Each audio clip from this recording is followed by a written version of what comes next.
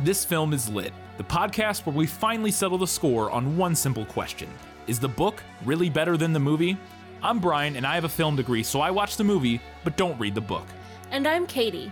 I have an English degree, so I do things the right way and read the book before we watch the movie. So prepare to be wowed by our expertise and charm as we dissect all of your favorite film adaptations and decide if the silver screen or the written word did it better.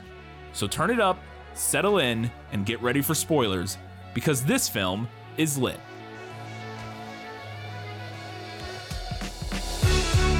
Our Friday night book club became a refuge to us. A private freedom to feel the world growing darker all around you, but you only need a candle to see new worlds unfold. It's the Guernsey Literary and Potato Peel Pie Society, and this film is lit.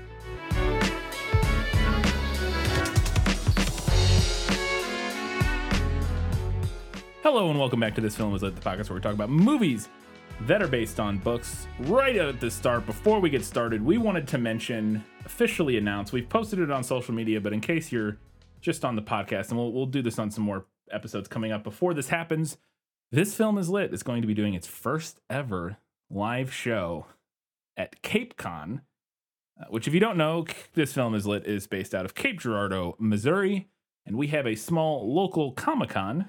Used to just be called Cape Comic-Con. Now they just shortened it to Cape Con, which is a fun little portmanteau because it's a Comic-Con, Capes, blah, blah, blah, Cape Con. So Cape Con, we will be there. It is September 29th through October 1st, I believe. It's like Friday, Saturday, Sunday. I don't know. We do not know yet what day we will be, or like what time or day we will be doing the show. I'm sure we will know sooner than later. Yeah. At some point in the coming week or two, hopefully. Because I believe you buy passes by the day. My guess is it will be on Saturday or Sunday. I don't know if they do much on Friday. I think it says Friday through Sunday, but I believe majority of the stuff Friday is like just evening, maybe. Yeah, and so it's possible it could be Friday, but it would probably be Saturday or Sunday. So if you're a local listener, which I know we have a few of those, or if you're somewhere nearby and want to come down and go, it's a fun Comic-Con. We actually gone to it several times, just as guests in years past. We competed in the costume contest one year as the Doctor and River Song, and it's a grand old time. But we're going to be doing our live show once we have times. We'll update you on that. But check it out. I believe it's capeevents.com. What is the website? I'm sure if you just go to Facebook and search Cape Con or Cape Comic Con, you'll find it. It is cape-events.com.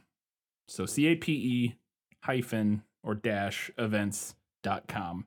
And there you will be able to navigate to the actual specific, because they do an anime con and something else. But Cape Con is the one we will be at September 29th through October 1st. They're going to have some guests there. Ross Marquand, if you're a fan of The Walking Dead, among other people. So come see us. We would love to see you in the crowd. Look out for social media where we'll be posting when that'll be happening specifically. And it's going to be a special episode, which will be fun. I don't know if we will announce that yet. I might as well. What we're going to be doing, instead of a normal episode, we're going to do a shorter little thing. So we don't know actually how long we're going to have either at this point. I assume like an hour probably. But we're going to do a top 5 best and top 5, or I guess bottom 5 worst adaptations. So we're going to go back through all the stuff we've done already and pick our 5 favorites, or the 5 that we think, kind of represent different aspects of interesting ways that things have been adapted.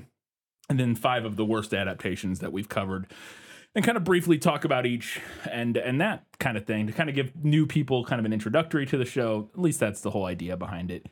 Instead of doing like a whole episode and that sort of thing. So should be a lot of fun. We will also be releasing that episode on the main feed eventually, a couple weeks later, probably.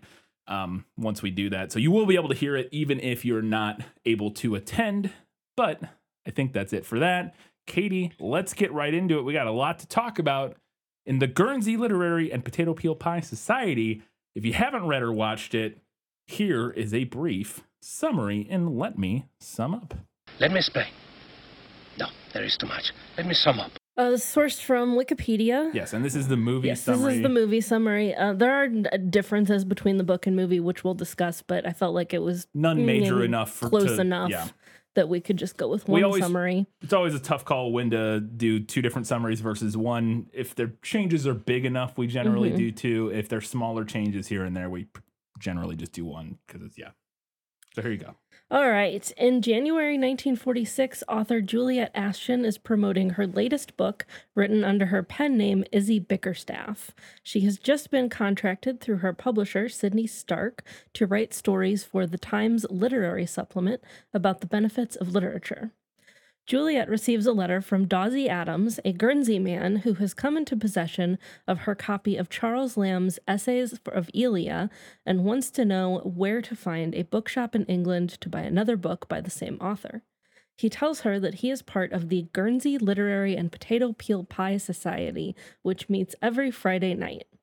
Juliet sends a book by Lamb and his sister, Tales from Shakespeare, in exchange for more information about the society and how it came into being.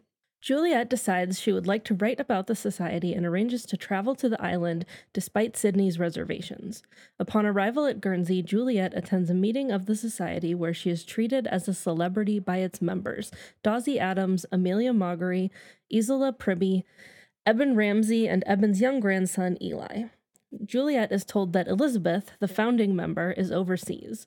Her daughter Kit is being looked after by Dawsey and calls him Dad. Juliet asks permission to write an article about the society, but Amelia reacts negatively to the idea. Instead of returning home as planned, Juliet remains in Guernsey to conduct research, telling the group that she is writing about the German occupation. Over the following days, she learns that Elizabeth had been arrested during the occupation and was sent to Germany, but that her friends are still hoping she will return. Juliet asks her fiancé Mark, who is in the armed forces, to try to locate Elizabeth. Juliet's landlady tells her that Elizabeth was no saint, hinting that she had been having sex with the occupying German forces in exchange for luxuries. Juliet asks Dawsey about the story, and he explains that he is not actually Kit's father. Her real father was Christian Hellman, a German doctor who had worked with Elizabeth at the local hospital. Hellman had been sent back to Germany and died when his ship was sunk. Mark arrives in Guernsey and criticizes Juliet for not wearing her engagement ring. He brings information about Elizabeth, and Juliet relays to the society the news that Elizabeth had been sent to the Ravensbrück concentration camp. There, she was shot and killed trying to protect a fellow prisoner. Juliet and Mark return to London, but Juliet is unable to settle back into her previous life. She breaks up with Mark and starts to write about the society. When her manuscript is finished, she gives a copy to Sydney and posts another to the society. Dawsey reads her cover letter out loud to the group and realizes that Juliet has broken up with Mark. He decides to go to her and departs for London. At the same time, Juliet arranges to return to Guernsey. She is just embarking on the ferry when she notices Dawsey on the wharf and the two reunite. Dawsey is about to ask Juliet to marry him when she interrupts to ask him the same thing. He accepts. Sometime later, Dawsey reads to Kit from Tales from Shakespeare with Juliet next to him, both Dawsey and Juliet wearing wedding rings. There you go. There's your summary of the Guernsey Literary Society, or Guernsey Literary and Potato Peel Pie Society. I have a bunch of questions, because I want to know, was that in the book? Nicholas Flamel is the only known maker of the Philosopher's Stone. The what? Honestly, don't you two read? All right, so we're going to get right into it with my questions. And the film opens up, we find out where this name came from, which is very fascinating to me because I had been wondering. The name is, as Sydney says later in the film, a bit of a mouthful, the Guernsey Literary and Potato Peel Pie Society. And the scene we see in the film that presents where this name came from is that the group, the group that we come to know as the society, this literary society, which is Elizabeth, Dawsey, Eben, and Isola, I believe, in this scene. I don't think Juliet's there because it was at her house. Or not Juliet, Amelia. Amelia, yeah, she's not there because it was at her house. It was at her house, so they're coming back from her house, the four of them. And Eben is quite intoxicated, but they're wandering home and they get stopped by Nazis because Guernsey has been occupied at this point. We're in World War II. It's like 1941, I believe. Guernsey is occupied by the Germans. And they get stopped and they have to, like, because there's like a curfew and stuff, and they have to say where they were, and they say they were at, like, they're allowed, I guess they're allowed to go like to social clubs or something like that, basically. So they come up with this social club when really they were eating a secret feast. They had like found somebody had stowed away a pig, and they had a roast pig and everything, and had kind of like their own like little, Thanksgiving style feast. I say Thanksgiving, obviously it's blasphemous to the people of Guernsey, I'm sure, but a little celebratory feast, kind of, because they had this pig. Anyways, they're stumbling home and they have to come up with an excuse, and they say they were at a book club. And during them explaining what it is, he says, well, what's the name of your club? I believe Elizabeth says the Guernsey Literary Society, or the Guernsey Literary, and as she says, and Eben, who is quite intoxicated, just starts rambling about the potato peel pie he made. And he says potato peel pie because he had eaten it or whatever, and he thinks it's very tasty and something. And she says, yes, the Guernsey Literary and Potato Peel Pie Society. I want to know if the name arrives like that in the book, because I enjoyed that and it made sense. So the book club does come from this incident, but not the name itself. The potato peel pie part comes a little bit later on when one of the members brings a potato peel pie to a meeting. But I did like this little change. I thought it was fun. And I also liked that the movie front-loaded this scene as a way to tease the rest of the story. So the book does not start with this scene, yeah. And which I think is also good, because if you're a person like me who hasn't read the book, it gets that burning question out of the way right away, so you don't have to like sit there wondering what the heck this name is about for the rest of the film.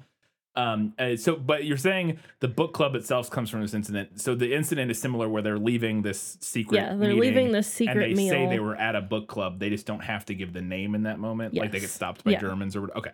But the name itself does not. I got you. Okay, cool. So a similar scene, just not, the movie just added the naming of the club to that scene. Okay, I think that works. So then we kind of get the inciting incident for our actual story is we jump across the pond, the channel, to the mainland of England, and or the UK, and we're introduced to Juliet Ashton, who is an author who writes under the name like Izzy Bickerstaff or something like that, under the pen name. Right? Is it or is that a character? It sounds like simultaneously it was a character and a pen name. Yeah, I think it's kind of both. Yeah. Because it was originally like a newspaper column that she wrote. Okay. Like as the character / under the name Izzy Bickerstaff, and then it got collected into a book. Okay. I guess that makes sense. So she's this kind of very successful author writing as Izzy Bickerstaff, or writing the stories of Izzy Bickerstaff. And her, as you said in the summary, her publisher, Sydney, is like, hey, you're going to write these articles for the Times or whatever, some newspaper or something like that, about literature, basically. You want to write like a literature column, like a literature review column or something like that. Not necessarily review, but whatever.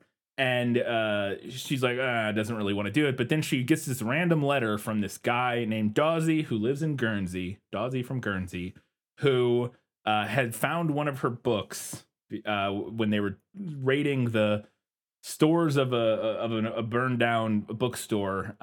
He found one of her old books, and he really liked it. They had read it in their book club, and he explains a little bit about the book club, like the name of it. He doesn't explain anything about it. He just mentions the name of it, and that he really liked this book, and he's wondering where in London he could find another book by the same author, Charles Lamb.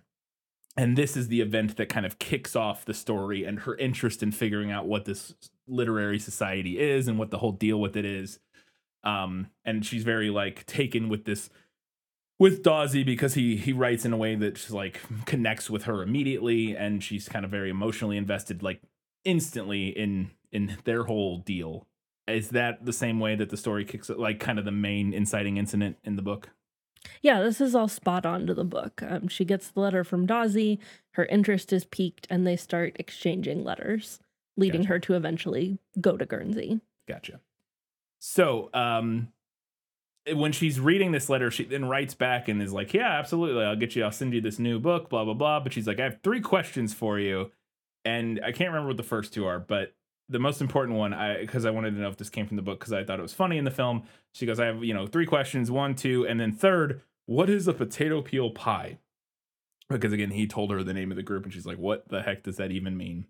Does that come from the book? Yes, it does. I'm glad she was also confused. I'm glad to know, apparently. So that is literally just a thing that this Eben invented. Apparently, Seemingly. yeah.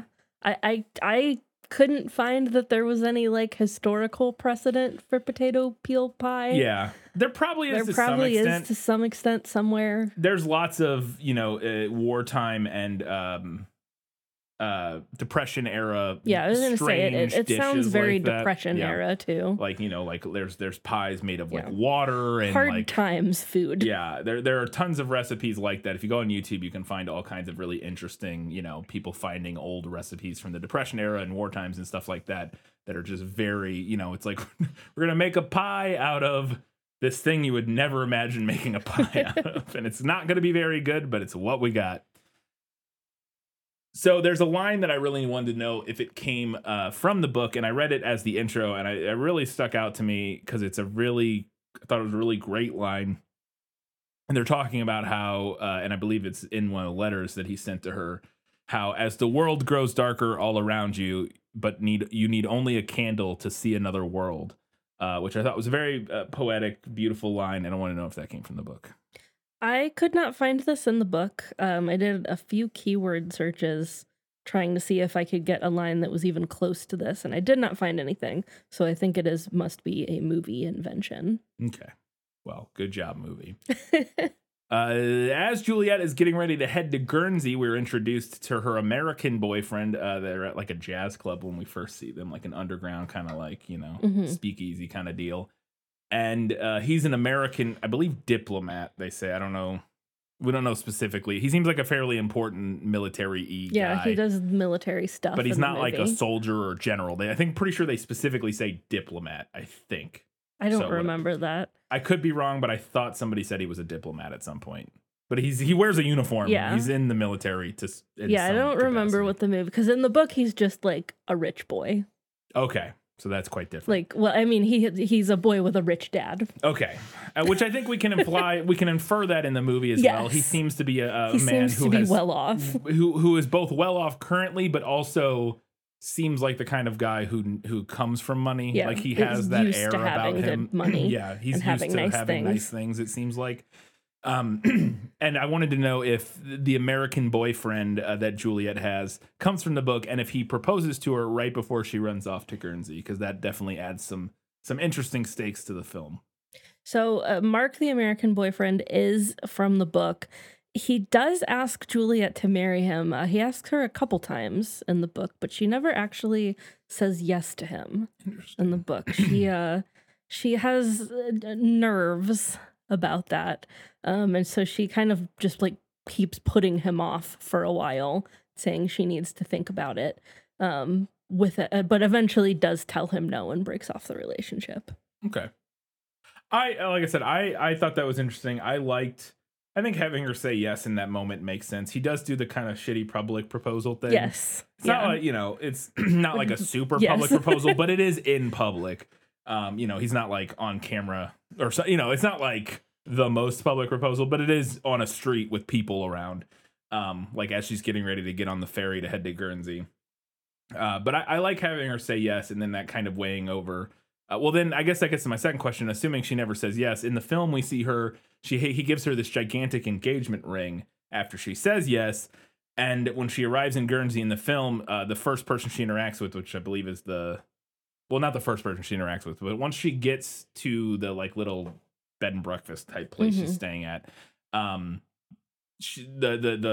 woman who runs that establishment kind of sees the ring and gives her like some side eye because it's this gigantic, gaudy ring, and they're very, this is a rural small. These are people of the land, salt of the earth people. Yes, and so this big flashy ring, she takes it off in this moment. And you can read that for a couple different reasons. Obviously, you can tell she's a little unsure about the whole engagement when she says yes, but it seems like she wants to marry this guy, and everything we've seen of him, he seems like a perfectly nice guy. But you know, there's definitely the very immediate thing of like, one, she wants to keep it safe, but two, I think the thing I read most in that scene is that she doesn't want to feel like she's rubbing it in these people's faces, or that it's gonna be like weird. It's gonna be this thing that she has to explain or like hide or like be weird about. So she's like, I'm just gonna not wear it while I'm here. That'll just be easier than trying to kind of like deal with everybody seeing this giant ring that I'm wearing. And in the film, this also kind of leads to the fact that when she then meets Dawsey and stuff, obviously he has no idea that she's engaged. She doesn't tell him or any of this sort of thing. And she's not wearing a ring, so he has no way to kind of know that. And I wanted to know if any of that played out similarly in the book. And it sounds like probably not. Yeah, no, all of that is a movie edition. She doesn't have an engagement ring in the book. I do think this is like an interesting added wrinkle to the story. I thought it made a lot of sense and kind of adds a little bit of drama to the whole love triangle that we end up getting. Yeah, and I think it is a good indication that her and Mark aren't really like, he seems perfectly nice, and we do see her having fun with him at different points, but the ring is so not her. Yes, it's this big, gaudy, like, obnoxious thing, and he is very much he has money and he likes to spend it, whereas you can tell that's not that she doesn't enjoy that, she just doesn't, because she does buy herself a big fancy nice dress in the opening of this movie when they go out somewhere. They go to some party or something. She like sees this dress in the window and buys it for herself. And she has lots of money, but it's not something she's particularly cares about. So once she finally gets to the Guernsey Literary Society, after she kind of meets everybody on the island, she goes to the first meeting, and people are a little cagey at first, or specifically Amelia's a little cagey. But then Eben shows up and he says, well, you got to get the full experience. And he has his potato peel pie with him. And he explains it's just potatoes and potato peels, and that's it. Because again, it's from the war and that's all they had. And she tries it and they're like, isn't it terrible? And she's like, oh my God, it's terrible. And she like kind of like coughs, and I'm like, isn't it just potatoes? Like, I guess without any salt or anything else, like any salt or butter, it's not going to be like particularly good. It would be bland. It would be bland, but it wouldn't be like, like gross. I wouldn't think. Like, it would just be like, that tastes like unseasoned potatoes. Like, I don't. Again, I just thought it was interesting, and I wanted to know if it's ever mentioned. Do they hate it in the book? Because it seems like it's kind of like a joke. It seems like he probably doesn't even really make it anymore. Like he made it that one time. I don't know. Just wanted to know how that relate. Their opinions on potato peel pie in the book versus the film. Well, in the book, they actually say that it has become a favorite of theirs. That they're fond of the potato peel pie, at least. But they also say in the book that they use beet juice to add sweetness to it, which I have to admit doesn't sound great to me. Doesn't sound ideal. Doesn't sound fantastic. But, I'm sure it's fine. Like, whatever. And he very specifically in the movie, I believe twice, says that it's just potatoes and potato peels, and that's it. He uses the potato peels like the crust and makes like a lattice with them on the top. Yeah. And then, just the rest of it's just like potatoes or whatever. But interesting. Okay. Because, in the movie, the other thing is like, they're like, you're going to want some gin very quickly after they like wash it down with gin. But anyways.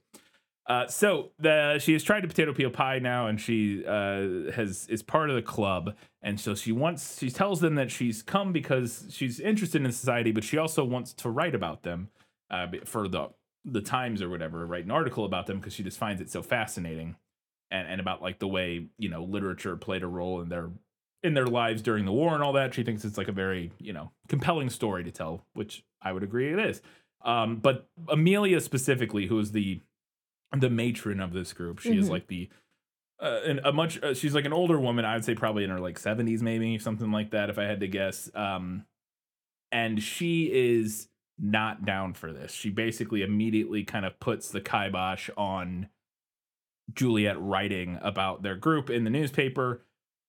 And I wanted to know if that plays out similarly in the book. Initially, I had a different reason for why I thought she was acting that way. Like, I originally thought it had more to do with she was going to end up having this resentment about like mainland people versus because like Guernsey was occupied, Right. and like obviously mainland Britain had their own issues during there was lots of bombings, and so like it's not like they had a grand swell time while Guernsey was like under the boot or whatever.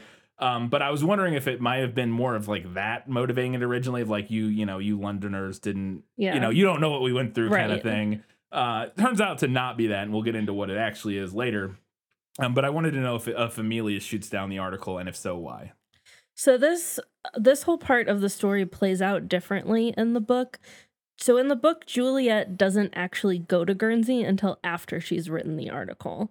And at that point, she realizes that she might want to write a book about them. Oh, so she initially writes it just through correspondence? Yes. Okay. Yeah. Before arriving, she exchanges quite a few letters. That's like the whole first bit of the book. It's just her exchanging letters with the main characters, as well as with several other like various Guernsey residents. Does she tell them she's writing an article? Yeah. She does, and they seem okay with it. Yeah, they seem okay with it. Including Amelia, or okay. Well, Amelia is initially a little bit hesitant, because Juliet's Izzy Bickerstaff character is kind of like flippant and humorous. Like that's the approach of the Izzy Bickerstaff columns. And she's like, well, we don't want you to write about us if you're going to like treat it like, if you're not going to take it seriously, then we're not interested. And Juliet's like, no, I want to take it seriously. And she sends her the Anne Bronte biography. And she also gets 2 different people to write reference letters for her to Amelia so that she can get a better idea of her character. But like the nothing to do with the backstory, we'll find out later of why Juliet or why Amelia was concerned about her like digging into the group and like reporting on them. Nothing. Okay, no, nothing about that. Interesting. So they definitely amplified kind of not maybe the drama, but the some of the mystery and like some of the like underlying tension there, I guess. Yeah. Cool. So my next question was, because we're introduced to Kit here shortly after, and in the current timeline, which we occasionally get flashbacks throughout the film where we see the group during World War II. And Elizabeth is one of the main people in the group, and she's a younger woman who's played by Rachel, or just Findlay. What is? Oh my God, she's got 3 names and I can never remember. Jessica Brown Findlay, maybe something like that. And she is one of these characters, and she's notably missing from the current day group. And the only explanation that Juliet receives early on is that Amelia says she's off island, basically, with no other, expansion on that. But Elizabeth does have a kid named Kit, a daughter named Kit, who calls Dawsey dad. And so I was like, oh, I guess Dawsey and Elizabeth had a kid together at some point. And that we'll find out that is not the case. Eventually, that's revealed.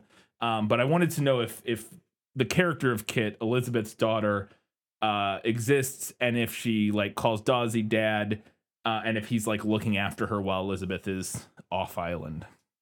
So Kit is from the book, and Dawsey does help with her a lot, but I believe in the book she actually primarily lives with Amelia. Okay. If I'm remembering right. And I don't recall that she ever calls Dawsey dad. Okay. And that's just a small detail that, again, the movie adds that her Kit calling Dawsey dad as a wrinkle kind of for the mystery. Because, again, we think, oh, maybe it is her dad for a while. Right. And then it's revealed it's not. And then who her actual dad is becomes this whole plot point, which is my next question is that when it's revealed that Dawsey is not her actual father, there was a different father. Surprise!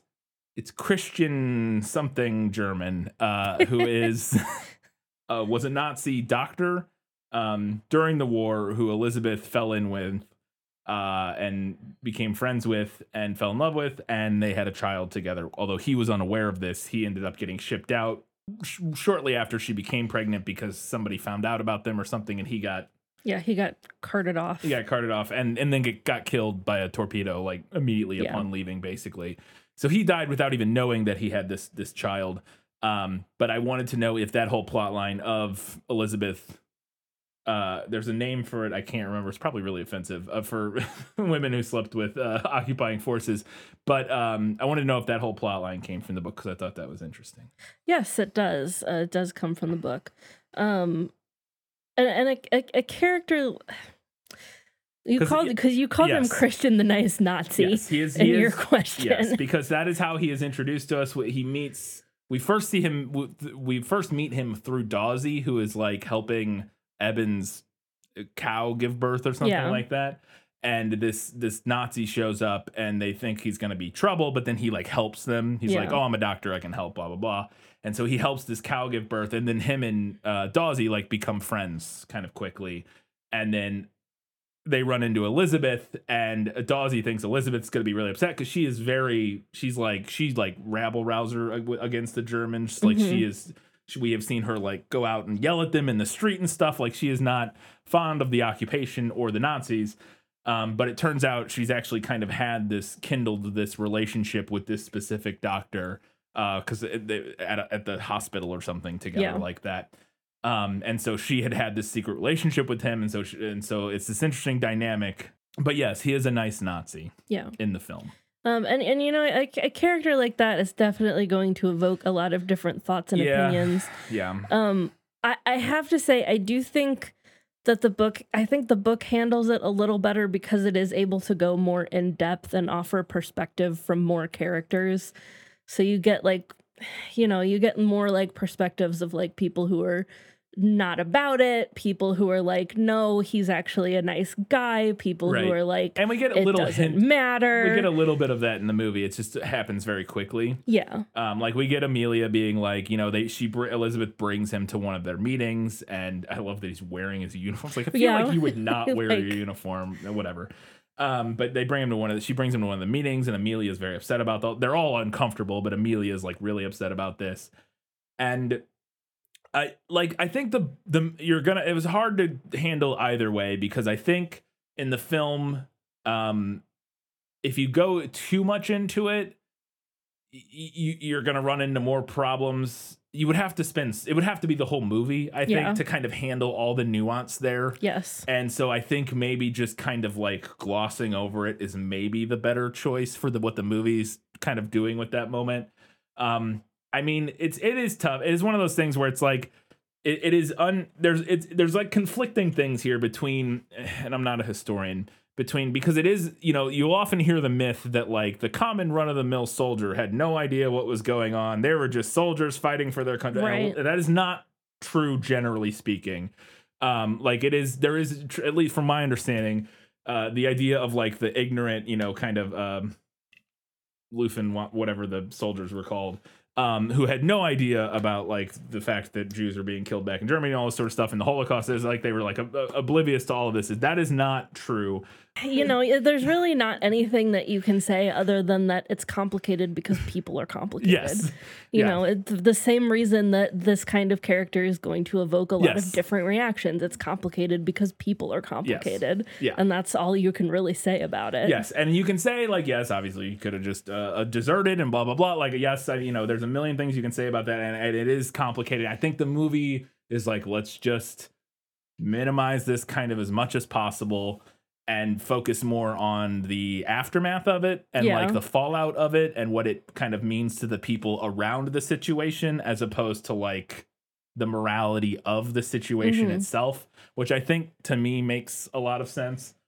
Again, because it's one of those things where it is tough. And I don't know if there's a way you could do it really well unless it was literally the focus of the whole movie. Yeah. It's like this dynamic. I don't know. Yeah. Anyways, I don't think we need to get too much further into that, but it is an interesting wrinkle in the film that kind of makes an interesting, and maybe one of my bigger criticisms. Well, I don't want to say bigger criticisms. I will get into this, I think, later, about like the way the movie doesn't really address much about the war. Yeah, kind of really focuses on these specific people in it. I think I could see people criticizing that. I think I would argue that's actually to the movie's benefit, and as actually like a responsible choice by the film. And I think you have a note about it later, so we'll get to it then. We're talking about like Elizabeth and her outcome and everything. I think the movie choosing just to focus on these specific handful of people and what's going on with them is maybe the smarter choice, because it doesn't. I could be happy for some people to disagree, but because it keeps the focus. I think again, with what this movie is doing, I don't think the movie would be served, or that there would be much benefit to like spending time examining like the horrors and the atrocities of the Holocaust. Not that obviously I don't think the movie needed to do that. I'm saying it doesn't need to do that. But I could see a criticism of like this movie's just like about a bunch of white people like falling in love and like and like look at this handsome Nazi and like blah, like it's just like this kind of weird like almost tone deaf. Is this the book? What? There was a book on Twitter from forever ago, maybe a couple years ago, about somebody falling in love with a Nazi, and it was like this big uproar. No, I don't think so. It's not this book. Do you know what I'm talking about? I heard not too long ago about like there was like a romance novel. Yeah. But I think the one that I'm thinking of was like a romance novel, like a Harlequin kind of. But I don't think there was an uproar about this. If there was, I don't remember it. I'm just wondering because I just remembered there was some uproar about a romance. Which this is a romance. It's just not like a It's not a not a sexy romance. Right. And I was wondering because there was an uproar about like somebody falling in love with a Nazi or something, and I was like, "What is?" And I was like, "Wait a second, is this the story?" And I think you're right. I don't think it is, but I think that was also more recent. This book's like 15 years old or something like that. Anyways, point being, I think the movie makes sense, and we'll get more into this in a little bit. So I'm just going to leave it there. But I think focusing on just these specific people and kind of what happens with them as a result of these events, as opposed to kind of trying to like widen the scope and actually like account for everything, the larger like fallout of all of this. I think there's some valid criticism to the fact that it's like this is like a weird like it feels a little well it's a very tight focus is what it is, and I both agree and disagree with you, because I think the movie, by the very nature of being a movie, does not have the time and does not have the scope to widen things out, to explore more aspects of the war and of the atrocities and of everything that went on. Yeah. But the book is able to go into that stuff more. Yeah, and we'll get to it in your part later, but I also do worry that if they had expanded it more, they would have. And again, you're saying the same thing, that like the movie couldn't really do this, but I think even if they had tried at all to expand it even at all beyond kind of what the movie does, I think it would have been really easy to be like, wow, that is really kind of missing the point of like we'll just get to it later. Because I have more about this when we're talking about Elizabeth's fate. I don't want to. I'm trying to jump ahead, and like my argument is more related to that, and so we'll get to that later. But anyways, point being, I think the movie's choosing to focus on these people. While I understand criticizing it because it feels a little like why do like fucking wow, the atrocities that these white people on this island had to go through, where they couldn't eat pigs for a month, is like, you know, pales in comparison to a lot of the other stuff that was going on during the war. And again, even that I'm underselling the stuff they went through. I think for what the story is telling, it makes the most sense to limit the focus and scope to that, because I think trying to get outside of that, you would not have enough time, or the story would not bear the weight of expanding. I think you're absolutely right. Kind of in film format, the story could not. It would buckle under the weight of trying to explore more into what happened. Yeah. Anyways, so we eventually find out in the film that Amelia doesn't want the society written about because of Kit, because Kit is the daughter of Elizabeth and Christian, the Nazi. They don't want, Amelia specifically doesn't want Juliet kind of digging into stuff and writing about it in case somebody were to find out about this somehow, like Christian's relatives, because Christian's only relatives at this point, or sorry, Kit's only living relatives at this point, assuming Elizabeth is not alive, would be in Germany, like the Christian's family or parents or whatever. And so she doesn't want to lose Kit because Amelia has already lost so many people. She's lost her first daughter, we find out in kind of a tragic little side story or side kind of plot, that her actual daughter was killed during one of the went into labor during the bombings and ended up dying. And the baby she was pregnant with also died. And then Elizabeth, who was her kind of adoptive daughter, ended up, goes missing, and they haven't heard from her, and she lost her husband, and so she's lost like a lot of people, and she doesn't want to lose Kit, and so she doesn't want any chance that Juliet writing about anything could kind of like turn up bad actors. Is that element come from the book? Okay, so I know that this concern was brought up in the book, and now I cannot find it. Okay. But I don't recall it being an issue in regard to Juliet writing about the society. And I think the outcome in the book may have been that they couldn't locate any of Christian's relatives anyway, so it didn't matter. Maybe, but I don't remember. Yeah. But I know that it was like mentioned, but it was did not seem to be as big of a deal in the book as it was in the movie. Yeah. Interesting. Okay. So I mentioned her earlier, but Charlotte is the name of the woman who has a room that Juliet is renting. And I wanted to know if she is the most absolute worst person in the world in the book, like she is in the film, because she's loathsome and I hate her. And I want to know if that's the same in the book. There is a similar character in the book. Her name is Adelaide Addison. But I don't think Juliet ever actually interacts with her in person. Adelaide writes to Juliet a few times before she comes to Guernsey to warn her about how sinful and terrible the literary society people are. Overall, her character's treated as kind of like silly by the text. Like, oh yeah, that's Adelaide. She's a silly old bitch. Yeah. Like in the film, they're all like, she's the worst. Like everybody else in town's like, you don't want to stay with her. She's awful. And this is actually the reason that spurred this on is like she was going through Juliet's stuff while she was gone and ends up finding something. Like her notes or something. Yeah. And she's like, I told you not to write about them. Blah, blah. Yeah. She's like, they're all sinful and evil and you're blah, blah, blah, all this sort of stuff. And Juliet ends up storming out, and that's where she ends up staying with Isola, who is one of the other members of the book, the Literary Society. And they're kind of gossiping and laying in bed talking, and they're talking about Sydney, who Isola has assumed is who Juliet is like with. I think from just Juliet talking about Sydney and stuff, Isola assumes Sydney is her partner or whatever. And she's like, no, he's like my publisher. And she goes, oh, but he might like you. And she's like, well, if my name was John or William, he might.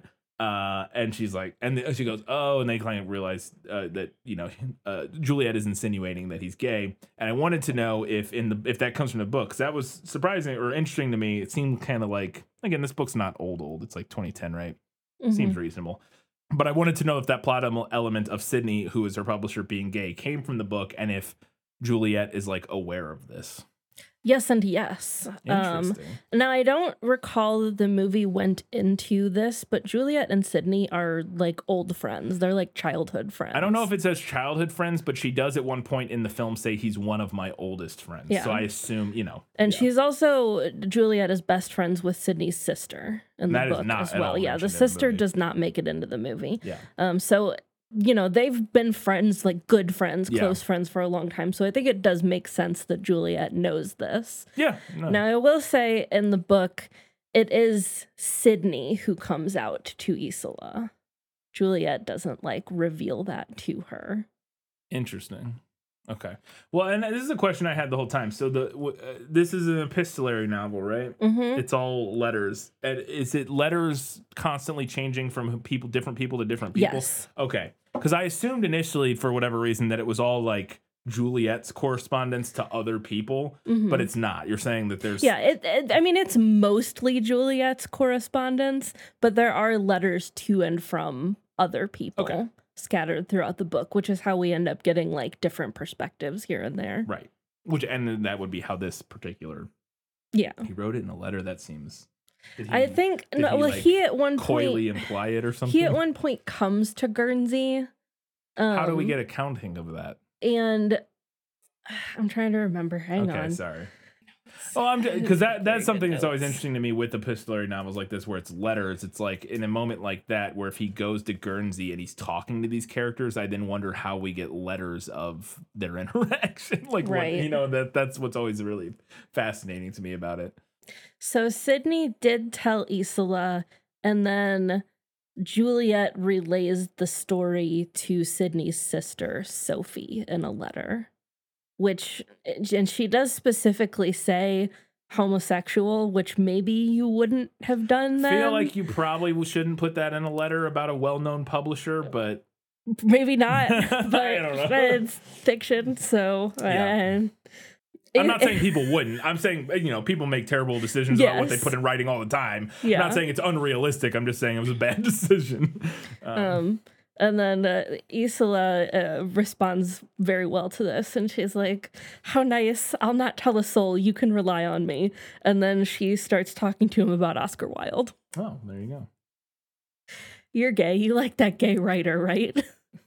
I could see him rolling his eyes from across the pond. So let's talk about Oscar Wilde. The man I'm always forced to talk about as soon as somebody finds out I'm gay. We then find out that Dawsey, and we had found out earlier in the film that Dawsey was arrested at some point for assaulting some guy named Eddie, and we didn't know why. It is then revealed here at this point that the reason he was arrested for assaulting Eddie is that Eddie is like this local kind of weirdo who was basically an informant for the Nazis throughout the war, and specifically he informed on Elizabeth that she was like helping.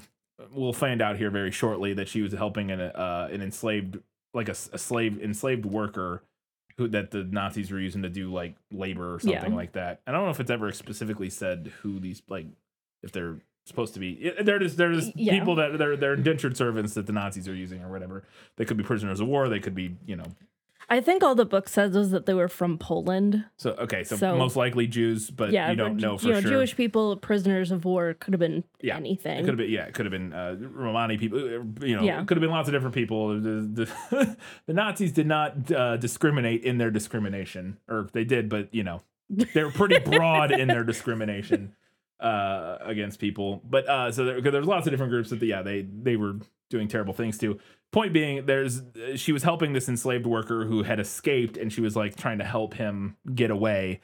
And this Eddie guy informed on her, and Dawsey attacks him in the pub and slams his head into the counter and beats the shit out of him, and then he gets arrested for that. I want to know if that came from the book. Yes, all of that comes from the book. That was a fun scene. Including him slamming his head into the bar over and over. There you go. Good job.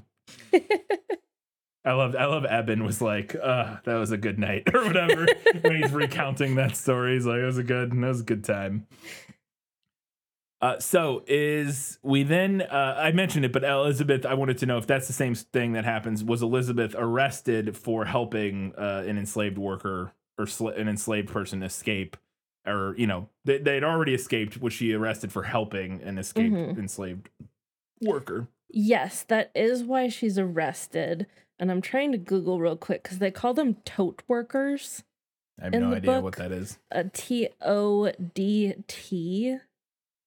Civil and military engineering organization in Nazi Germany, named for its founder Fritz Todt.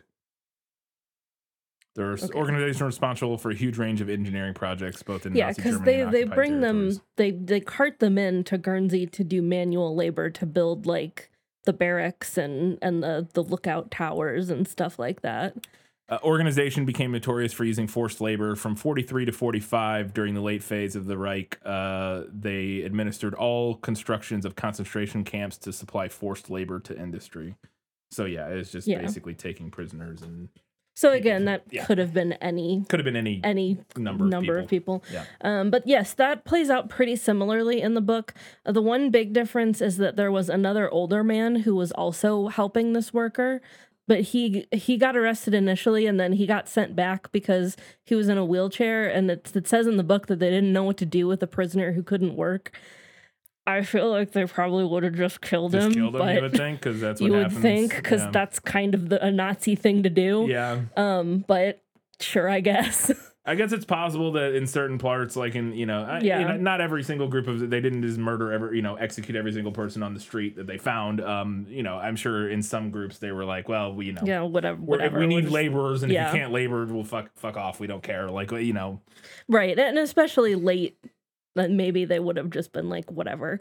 But it's also, to be fair, a convenient plot point because it's through this person that she's able to find out like more details about why Elizabeth got arrested and what exactly happened. Gotcha.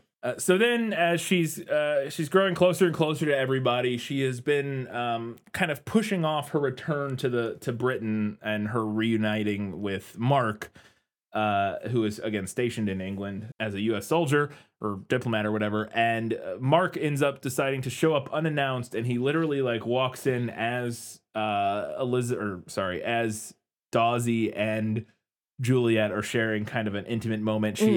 Juliet has literally just asked Dawsey if he loved Elizabeth, or like what he, kind of implying like, did you love her? Do you still love her? Maybe you like me, kind of deal. They're sharing some wistful looks, and then Mark shows up on a coach. And I wanted to know if he shows up in the book, because that felt kind of movie moment to me. Like that felt like big movie drama moment. Mm-hmm. Again, not that books don't have big dramatic. I'm just, it felt kind of movie edition. It does feel very movie, but this actually does happen in the book. Mark randomly shows up right as Juliet and Dawsey are having like an emotional moment of sharing a heated glance. There you go. So then it is revealed one of the reasons he came, and they kind of have a bit of a falling out and a disagreement about her. She wasn't wearing the engagement ring, and they have some kind of arguing about that, blah, blah, blah, about how she's been staying there for so long.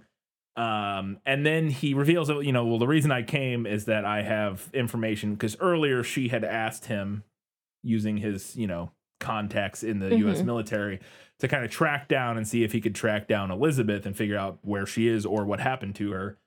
And he shows up and he has the information, basically. He hands her a letter that reveals that Elizabeth was killed in a concentration camp. After she was arrested, she was shipped off to a concentration camp in Ravensbrück or something like that. Which is a concentration camp in Germany.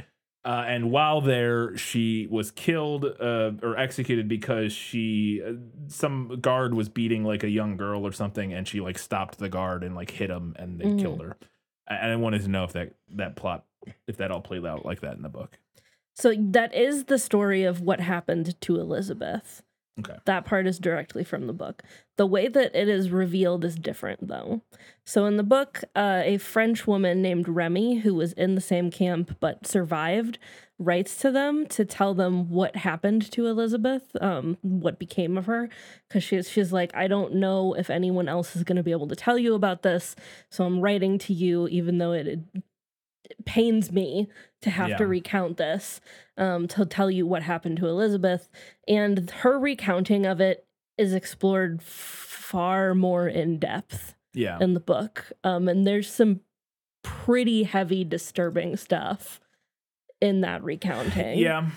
Okay. And I understand why the movie cut this as per our discussion earlier, and it's also like another character, and you would have to do more explaining and introduce this additional character at the 11th hour of the story.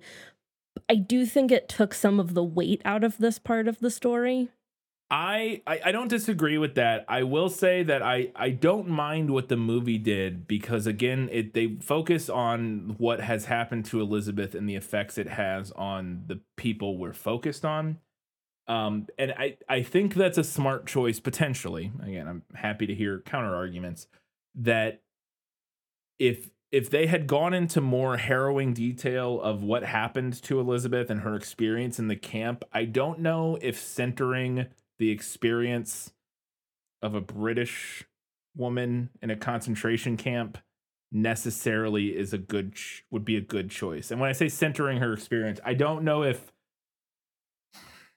I think if we had this whole side thing where like during this moment where they're explaining what happened to Elizabeth, I was really glad in the movie that we did not flash back to the concentration camp, because I think that would have, I don't think it's the right choice probably to go look at this horrible moment that happened to this one woman in a concentration camp and like look at the horror of this moment, when we know all of the other horrible things that are going on as a society, as the world, we know all of the horrible things that have happened in concentration camps. I don't think the movie needs to show that for it to have the weight to me.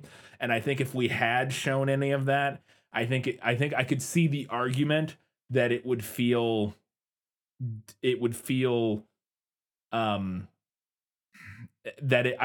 that maybe it sort of took the focus away from the more important aspects of all of the horrible shit that happened there, to focus on her story there, or to even show it her story there, or like what happened to her there, like at all. Really, do you understand what I'm saying? Like if we get like this big dramatic moment, and I'm not saying this is what you wanted to see, I'm just saying that if we had this moment in the film where when they're telling the story of what happened to Elizabeth, we flash back to the concentration camp, we see this interaction where Elizabeth gets to like stand up for a little Jewish girl or whatever, and like attacks the guard and then gets executed for it. To me, that would feel a little like inserting yourself in someone else's story in a way that feels, especially because this isn't true, like this is all made up, you know what I mean? Like it would feel a little like, I don't know if that's what we should be, I don't know. I see what you're saying. Okay. And I don't disagree. I think I understand why the movie cuts this, and I don't even think it's the wrong decision.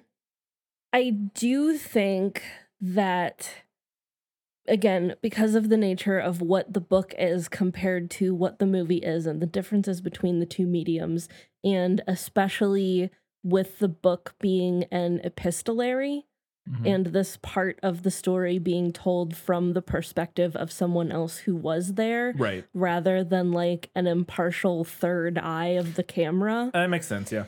I think it comes off as more potentially cathartic.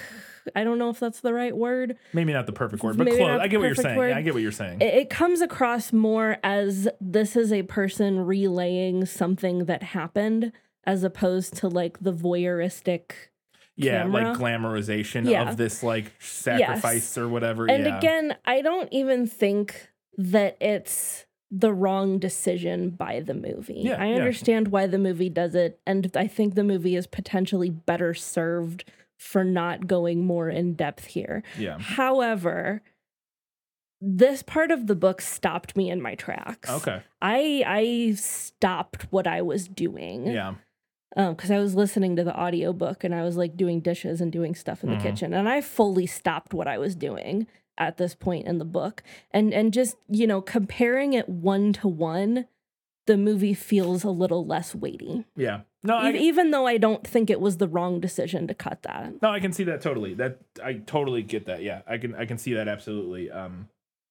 Yeah, I think that makes perfect sense, and I think you're right that having it be, because it is somebody else who was there telling their story about it, and it wouldn't feel the same. Like you said, I think voyeuristic is a good word for it.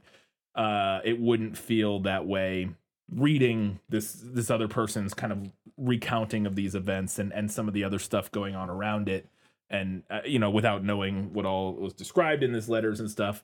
I think there's merit to that. I think that makes a lot of sense. I just think I think we agree, because I think from the movie perspective, I think, because I thought about that, I was sitting there like when that scene happened, I was like, okay, are we gonna go see this happen? Like, because we have lots of flashbacks throughout this movie to different events that start talking about something that happened, and then we'll flash back and see the events as they happened. And I was like, when this started, I was like, oh, I wonder if we're gonna go do that, and I was like, oh God, I really hope we don't, because I just felt like it would have felt really wrong to me. Like I would have felt really weird to watch this again. To me, like focusing on this very specific tragedy in this pool of other tragedy in the film would have felt, to me, that would have felt more disrespectful than maybe anything than just not showing it at all. Like, to me, I think it makes more sense than the movie's decision to kind of not really go into any of the like, or explore any of like the atrocities and the terrible things that were happening, because our characters interface with them slightly. Like, you know, we see the Nazis, we see some of the forced labor and stuff like that, but really keeping that a little more surface level and focusing on the way that these specific people's lives were affected. Again, to me, it just kind of boils down to that thing of like making sure that we're writing about the thing that we're telling the story that makes the most sense for the story that's being told, if that makes sense. And I think in this particular instance, unless, and again, it sounds like the book maybe has more leeway to do this. I just think in the film, had they tried to expand the scope, it would have felt disrespectful. Whereas the movie kind of deciding to like, all that stuff. This movie's not really about that.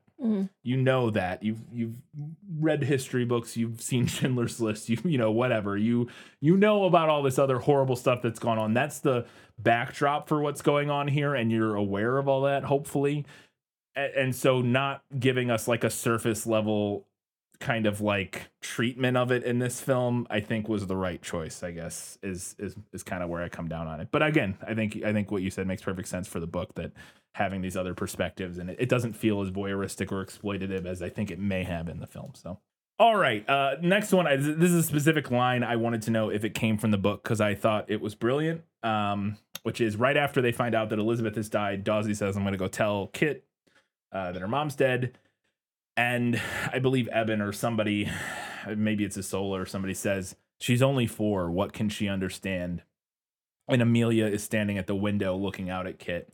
And she says, I'm older than time and I understand nothing. And I thought that line really hit me. It's really good. I believe I've heard people in my real life say something similar to that. And so it really struck a chord with me. And I wanted to, and it really cut to the core of just how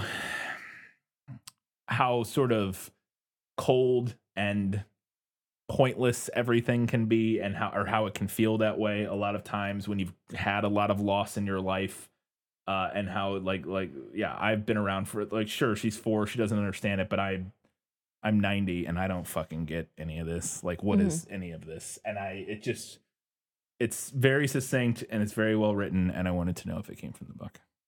I don't think this is in the book. Okay. Again, I did keyword searches. I could not find anything similar to this, but it is a really good line.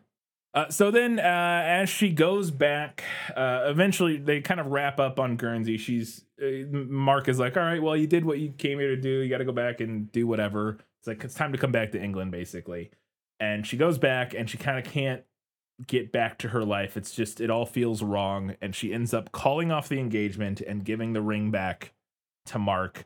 And I wanted to know if, and now I guess you said she never gets engaged, but I guess in the book, does she break up with Mark? How does that all happen? Because I will say this is maybe my biggest criticism of the film. And it's not a big criticism, but a small criticism of the film that I did have was that this felt a little rushed, and like, I felt like I understand why, because we're trying to, like, the most interesting part is all the buildup, and then we want to get to the release, like the payoff here. We know what's coming. We want to just get to that. Yeah. So, like, we don't want to drag this out too long. That being said, it felt a little like, all right, crushed in there. Just kind of like slammed in and just kind of happened. I will say, I thought the next scene that I have a question about was like handled beautifully, I thought. And we'll talk about that in just a second. But does that play out similarly in the book with her breaking off the engagement / breaking up with Mark?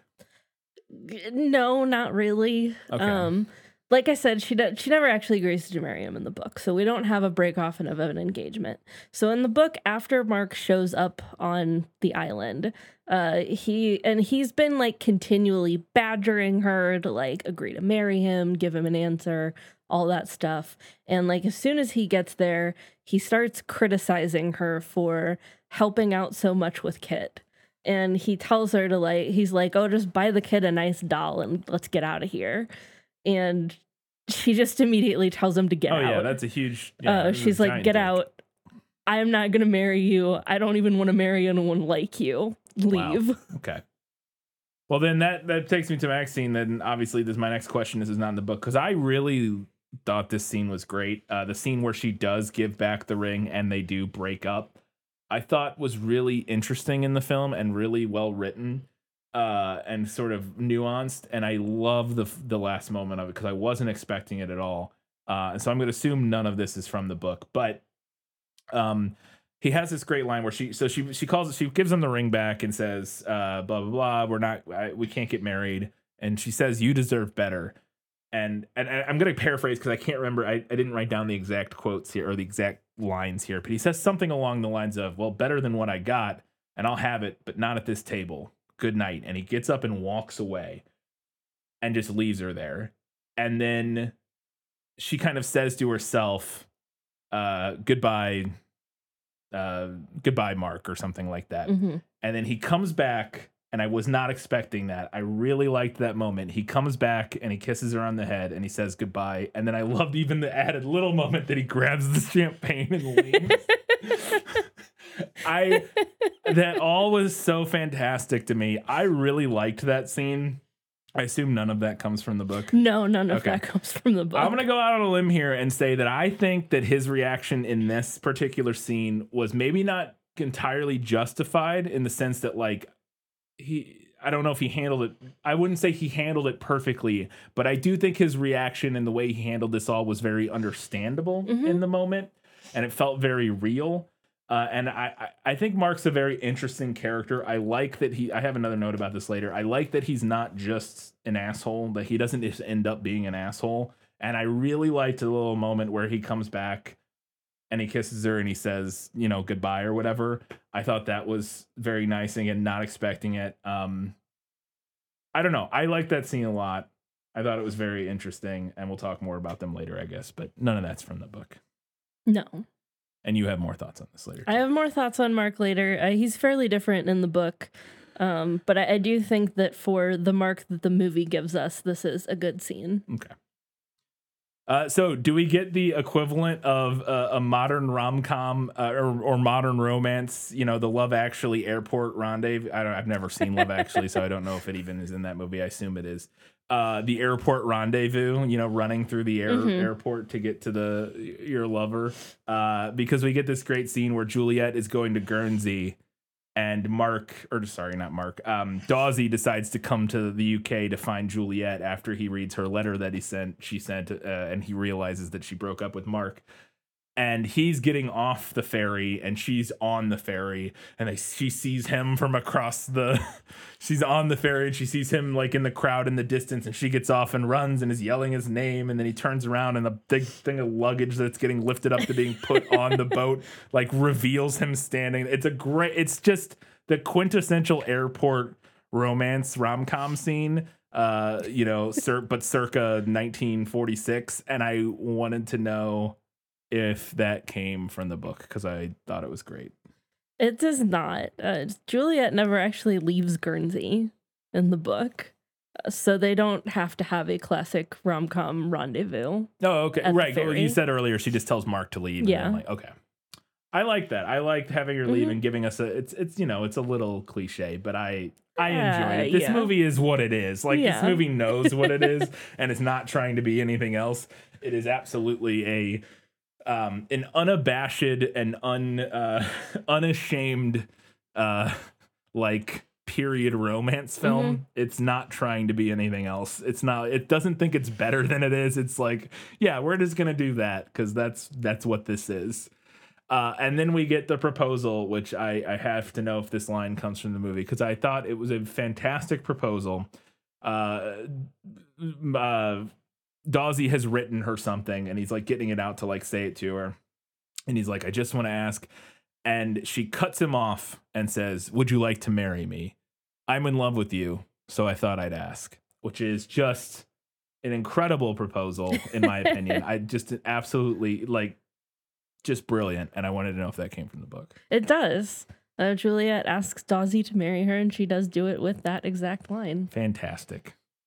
I thought that was great. I love, would you like to marry me? I'm in love with you, so I thought I'd ask. It's just, it's something about it just speaks to me. Like, it's the way I like to write. Like, I don't know. It feels like something I could have written. I'm not going to say I could have written it, but it's like the kind of thing that I would write, I think, or say, or whatever. I don't know. It really spoke to me, and I liked it a lot. So. All right. Those are all my questions for Was That in the Book? I do have one question for Lost in Adaptation, so let's get into that. Just show me the way to get out of here, and I'll be on my way. Where is it lost? Yes, and I want to get unlost as soon as possible. So early in the film, Sydney takes her to look at apartments in the UK, in London. And they open the door and she walks in and she has this like flashback memory, nightmare kind of moment to a bombed out building. And then she like sees she's like, my father's paperweight, and it's like on a desk. And she grabs it, and then Sydney storms in a military uniform and like because the floor is like collapsing, and he like pulls her back, and then she like snaps out of it and is like back in this apartment that they're showing her again. And I was a little unsure of what, because we don't really go into that too much. She does explain later that her parents died in the war. Yeah. And I assume that all this is just a moment of like, she just had kind of like a almost like a PTSD, like, kind of flash to like the memory of her parents dying. But I was just unsure of, is that all that was? Was it just kind of like her parents died and this is related? I don't know. I just so I initially misinterpreted this as a literal memory, and I spent like several seconds being like, what?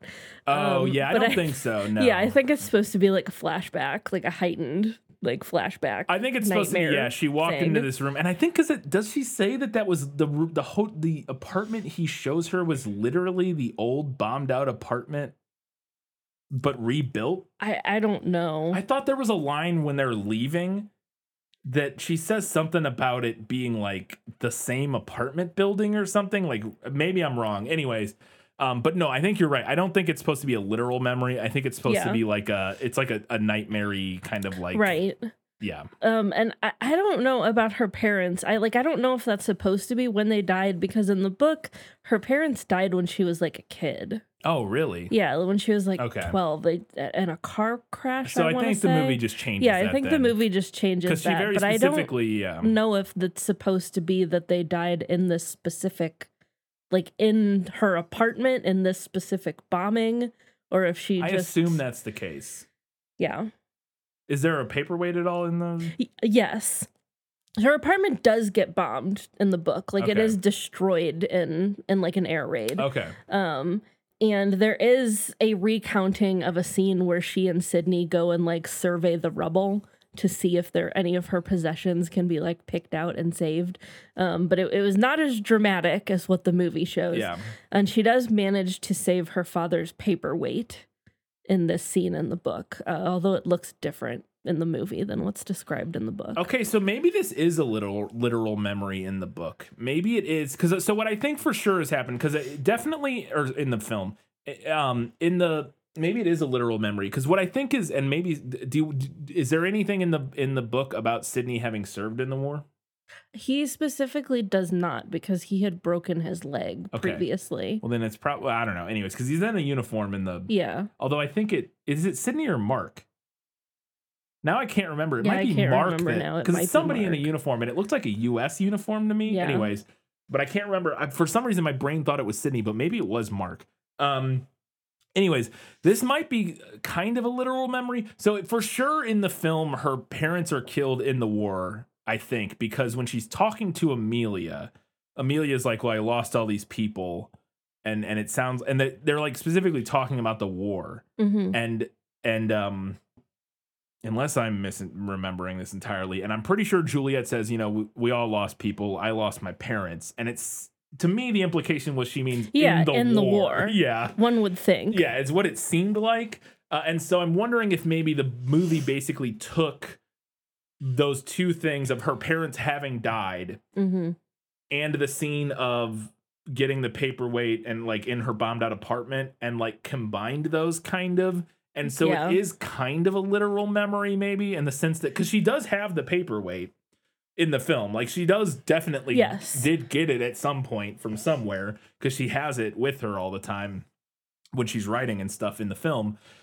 And so maybe it is supposed to be that her parents died in the war. She went to their apartment and was able to rescue the paperweight, and she has this like flashback to that moment of like going to their bombed out apartment after they died to see if there was anything left and finding her dad's paperweight and saving it. And if it is maybe Mark in a uniform, maybe that's how she, maybe not how she met Mark, but like, I don't know. I don't know. It's interesting. I'd be interested to hear other interpretations of that because I was a little unsure of what was supposed to be going on in that particular moment. Yeah. So it sounds like we're still lost in adaptation on that one. Yeah. All right. Those are all my questions. It's time now to find out what Katie thought was better in the book. You like to read? Oh, yes. I love to read. What do you like to read? Everything. So one of the first things that I noticed in the scene where where the Guernsey Literary and Potato Peel Pie Society comes into Glap? I started writing it as GLAP in my notes. It's Guernsey Literary Glap. GLAPPPP S GLAPS. Sorry, GLAPS. GLAPS. Anyways. Well, so one of the first things I noticed in that scene is that the movie cut a character named James Booker. And I get why the movie cut characters. There are a lot of characters in this book. And in the grand scheme of things, it's fine. But I did really like his backstory. So he was a valet for a rich lord who had a vacation manor on the island. And then when the Germans are coming and everyone is evacuating, he helps his boss like move all this stuff onto the boat. And then his boss is like, get on the boat. Time to go. And he has this realization. He's like, I could just stay behind and drink up all of this guy's wine instead of getting on the boat and going and continuing to be a servant, basically. And he does. And then later on, Elizabeth helps him fake his identity and like assume the identity of this lord, so he can continue staying there. And he won't have to register as half Jewish with the Germans because we all know what would happen with that. Right. And part of the way that she helps him do that is by painting a portrait of his quote unquote ancestor to hang up in the manor. Just a fancy old guy who kind of looks like him. Interesting. I just thought it was like an interesting little like side story. It's definitely a fun little side story. Absolutely. I did want real quick, and I'll cut this out. If you want me to. Do you pronounce that valet? That was how they said it in the audiobook. How they say it in the audiobook? I always thought it was valet. It's 100% valet. In it's the audiobook, they said valet. That must be a British thing, like saying Van Gogh. Yeah. They say valet. Because I thought I was losing my mind. I'm like, that's valet, right? Like, that's... Okay. I was just so confused. I'm going to leave this in so that people, other people who are like, did she say valet? That's how they said it in the audiobook. I don't know, man. Okay. I was like, valet? Because I noted that as I was listening to the audiobook too. I was like, huh, okay. Yeah, I wonder, that must just be a British thing. Yeah, that's probably a British thing. Weigh in, Brits. Let us know. So the movie truncates the storyline a lot. I mentioned that she doesn't actually go to Guernsey until like quite a bit into the book. And I liked that the movie truncated the storyline, but I also liked that everybody already like knew her by the time she got to Guernsey. I thought that was interesting. Okay. I can see the flip side of that, which I enjoyed in the movie, is that I enjoyed like the trepidation, like that kind of like, we don't know who she is and like, do we like her? Like, I thought that was an interesting dynamic, and I thought that was I kind of identified with that dynamic, and I'm sure lots of people have, of like being like this new person, kind of like trying to fit into this group of friends or whatever. I thought that was interesting, but yeah, there is that flip side of it. It is kind of fun that everybody knew her through her letters before she even shows up. Which we get a little bit of with Dawsey. They feel that way, but yeah. Kit, the little girl, so much less interesting in the movie than she is in the book. Yeah, she doesn't really do much. She doesn't really do much. She's kind of just in the background. In the book, she's like this wild little gremlin, and she likes snakes and rats and ferrets. She's always running around barefoot and like playing in the mud and... You know, I feel like she has one good line there's like one moment I really liked in the film that I can't recall now, but yeah, in general, she's just kind of there. Yeah. pretty uninteresting. Sydney, I also thought was far less interesting in the movie. Really? Yeah. I loved Sydney in the film. I thought he was kind of just, I thought they kind of just reduced him to like, I'm just glad he wasn't played by nagging Stanley boss. Tucci. I'll tell you, Yeah, because that's oh my fair. God, when I saw him and then when we found out he was secretly gay, I was like, they wanted Stanley Tucci for this role. He's just not British. Although that's not stopped him before, so I don't know. The glasses and just everything. He's a publisher. I was like, this is like a Stanley Tucci role to a freaking T. And I was just glad it wasn't Stanley Tucci because I thought Matthew Good was great. I really liked Sydney in the movie. Again, without having read the book, I can believe that he's less interesting than he was in the movie. And I could see that for just having watched the movie, but also having read the book. I thought the movie kind of reduced him to like nagging boss kind of. Really? Yeah. I did not get that at all. He seemed to me again not comparing him to the book, but just I thought their relationship was adorable. Like I really liked their relationship. He did not strike me as nagging boss at all. I loved how he because there's like those little moments where like he calls and he is nagging her, but he like lets her do it, and like he's like having his assistant cross out things on he's like, get rid of that day of events, we're not doing that, and like he's used to her because they're friends, and I really liked their relationship in the film. I thought they were great, and again I think it's elevated a lot by Matthew Good's performance. I thought he was fantastic as this character, but yeah, I'm sure he was more interesting in the film, or in the book, but I really liked him in the movie.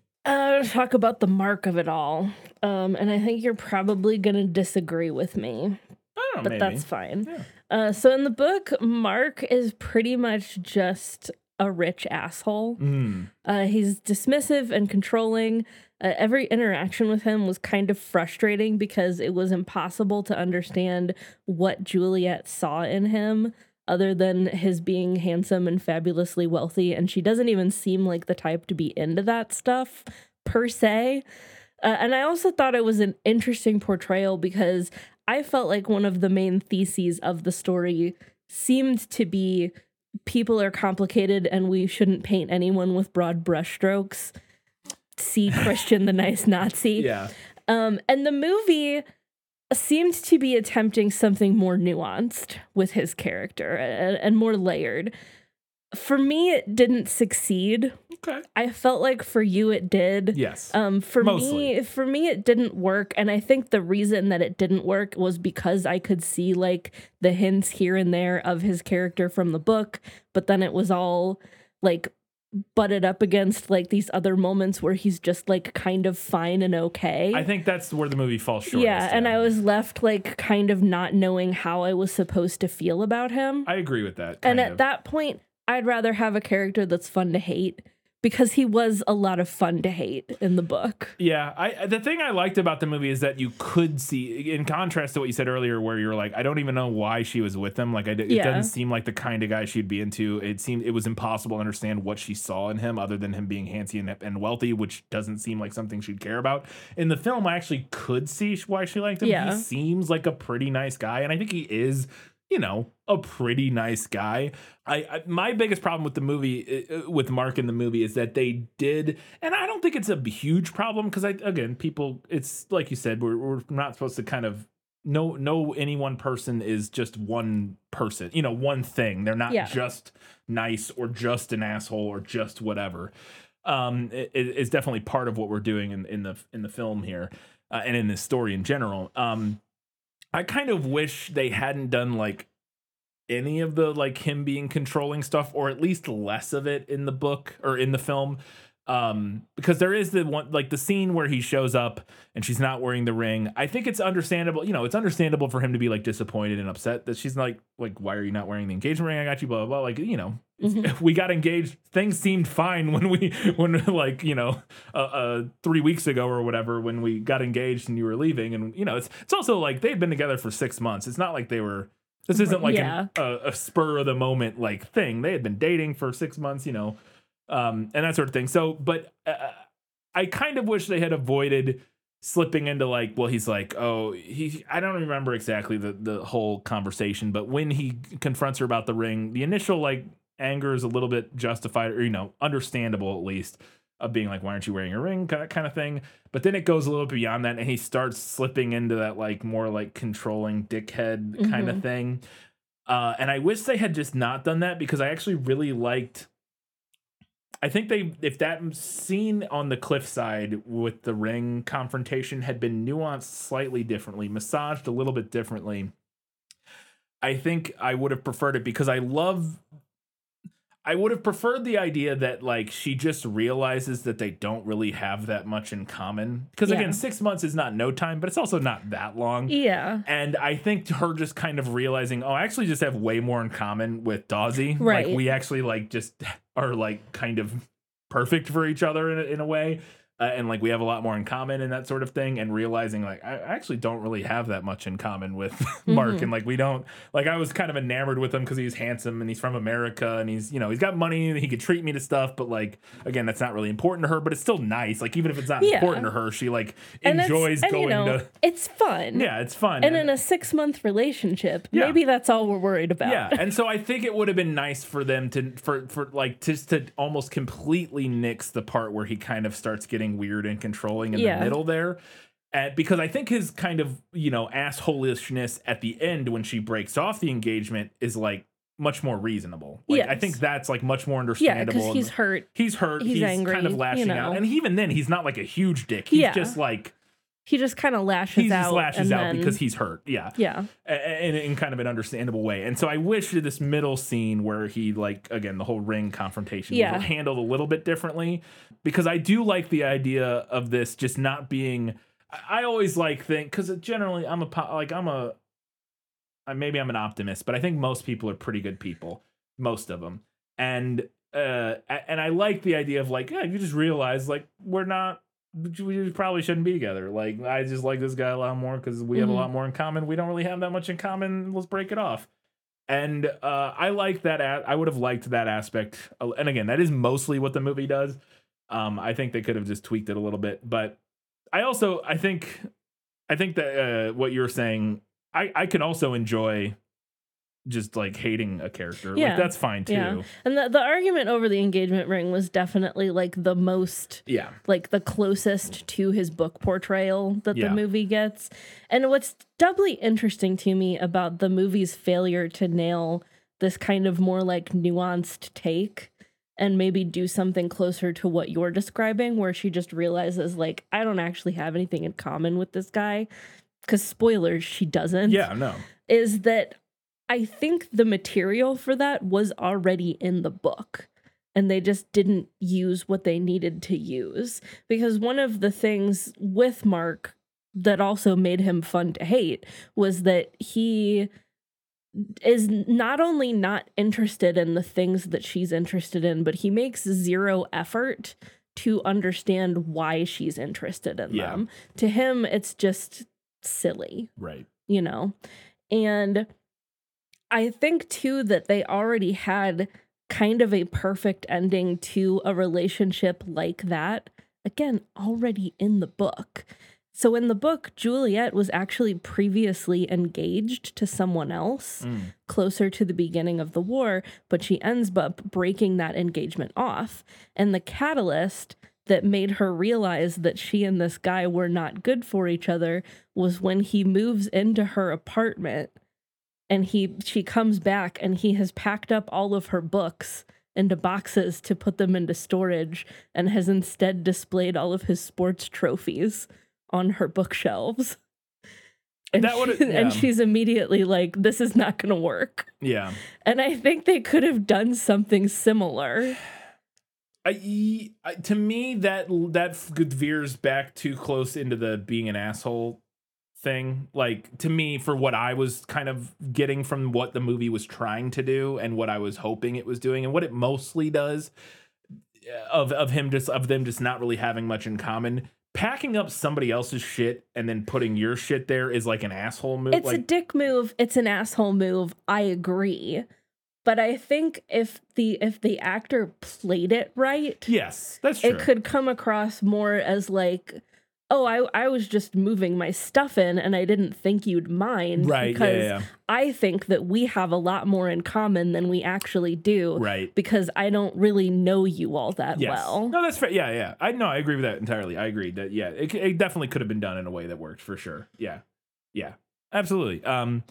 Yeah, I think that could have something like that could have been interesting. Like I said, I still mostly like the movie because there's another little detail early in the movie that I really enjoyed. There's a little moment where they go to that first party where she buys that fancy yellow dress or whatever, and they go to this gala event or whatever. Where again, that's why I think he's a diplomat, because he's always like hobnobbing like all these rich people and stuff. He doesn't seem like, I mean, again, maybe he's a general or something, but I think they say he's a diplomat. And he's like, he's like talking to all these people, and we get this shot of her sitting at the table, just like bored out of her mind. Like, it just clearly is not interested in this, does not want to be there. It's just like, this is, And so I enjoyed that. And I think some more moments like that throughout could have been good. But again, overall, I like mostly what the movie does with the Mark relationship. I think it works pretty well. I think it could have been tweaked a little bit, and you just preferred the books version. So there you go. Time to find out what Katie thought was better in the movie. My life has taught me one lesson, Hugo, and not the one I thought it would. Happy endings only happen in the movies. I liked the scene where they have to sneak into the boarded up bookstore and like steal books in the dead of the night for their book club. Yes. In the book, the bookstore is just like still open. So they like are sneaking books. Like they're buying them and sneaking them to Amelia's house. Right. But I liked the like clandestine dead of the night reconnaissance mission to get some books. Yeah. You mentioned the public proposal from Mark, very on brand for him. Yeah. In both the book and the movie, I think. To be fair, Juliet also proposes publicly at the end of the film. True. Or the film, at least. I guess. Although in the book, I would say she's proposing in public and he's doing a public proposal. Yes, I would agree with that for sure. Because like she doesn't make a big show of getting down on her knee and blah blah blah and like and like garnering attention and which is what makes a public proposal. Right. Mentioned the movie truncating the storyline. Really enjoyed that. By the way, public proposals can be fine. They can be clarify, fine as long as you know for sure that your partner is on board with that. Yes. Like if it's like a thing, like they would like a public proposal or like that, you have to be very sure. Well, if you know that it is your partner's dream for you to get down on one knee in front of the castle at Disneyland. Right. Yes. Go forth and go with God. Well, just wanted to make that clear. Like, it's not, it's not that public proposals are always bad. It's just that if you don't know for sure that your partner wants a public proposal, you should not do a public proposal. And I think this particular proposal is a good example of how they can be very bad. Yeah. Because you can tell in that moment she feels very pressured to say yes kind of to taken him. Aback, like, wait, what? Yeah. And like all these people watching, and she feels like she cannot say no in that moment. Probably. Well, and also there's the weird, like she's like leaving. It's like this is like a bunch of layers of I mentioned the movie truncating the storyline. I did appreciate that, although there were things that I liked about the like longer format of the book. I appreciated that we just kind of moved things along at a speedy pace in the film. I liked when Juliet first shows up and she meets Eben. And she like recognizes his name and she's like, I'm here to meet you, the inventor of the potato peel pie. And he's like, what? Yeah, it's good. The movie made some like tiny little character, I'm going to call them enhancements to Isola. Okay. And to like lean into the kind of like witchiness of her character. I loved her. I loved her in the book too. No, she's great in it. Yeah, she's great in the movie. Fantastic. Played by, I didn't even realize this is this actress, which is a show I've never watched and never will. I've tried like 4 times and I don't get it. The IT crowd. She's like the main woman in the IT crowd. She's like, there's like the 3 main characters or whatever. She's like the redheaded woman. I did not even realize that was her. I've never watched that either. I literally just like was like, I wonder who this actress is. And I clicked on it. I was like, oh my God, it's what's her name from the IT crowd. And I've tried to watch IT crowd fans. I don't care. I've tried to watch it. Like I like most British like TV show that I've watched. I've tried the IT crowd several times. I do not understand why people like it at all. I'm sorry. I just don't get it at all. It does nothing for me. I don't think Juliet ever actually eats potato peel pie in the book. I think they talk about it, but I don't think she ever actually eats it. Try it. Yeah, so I appreciated that she got to taste it in the movie, even though she didn't like it, apparently. I like that we see a couple times in the movie Dawsey giving her like these kind of like simple homesy little flower bouquets that he picks himself. I liked that as a contrast to like the big Mark's big bombastic. His big bombastic. Oh, this island needs a florist. Yeah. Overly styled bouquets of red roses that he's always giving her. Yeah, we see this shot early in the movie where she walks into a room and there's like 50 bouquets around the room, and it's And the book, Jane, the woman who died, who was Elizabeth's friend, who died in labor, was actually in the book. She's Eben's daughter. Oh, but I liked that the movie switched this to her being Amelia's daughter. I thought it gave Amelia a more personal connection to everything going on. And especially because Amelia ended up being kind of more the center of things. And the center of like some of the hesitancy and the anxiety the tension, around the tension. I liked changing the backstory of how Dawsey and Christian became friends to having Christian help Dawsey deliver a calf. So the book details this entire plot point about how the village started using seawater to cook their food because they didn't have any salt. So they were like, maybe if we use ocean water, it'll like impart some flavor on the potatoes. Why Seems like sound reasoning to me. So they start doing this. So Dawsey rigs up this contraption. Famously, when you boil pasta, and I think potatoes similarly, you want to salt the water until it tastes like the sea. So I would have to imagine it would. I would imagine it would work. But so Dawsey, he rigs up this contraption using an old baby pram and a wine keg with a spigot on it to collect ocean water and deliver it to people in the town who weren't able to haul it in themselves. And then one day it like breaks down as he's trying to do this, and Christian helps him fix it. It's an interesting little like, I guess, historical tidbit thing. Like it's interesting flavor. Right. But it's more complicated than the movie probably wanted to spend time on. Just have him deliver a calf. It's fine. Perfect. Great. If the movie was always going to cut Remy and her letter about Elizabeth, I think having Mark be some kind of military personnel who is able to look for her works well. Oh, so he's not in the military at all? No, not that I know of. I mean, I know you said he was like a rich kid or whatever, but I thought. I mean, I assume he is in some capacity because most able-bodied men were, and also to be in the UK, I think probably like, there's a reason to be there. Mostly, what we know about him is that his dad owns a bunch of businesses. One of which is actually a rival publishing business, and Sydney initially thinks that Mark is trying to like lure Juliet away as an author. But it turns out he's just romantically interested in her.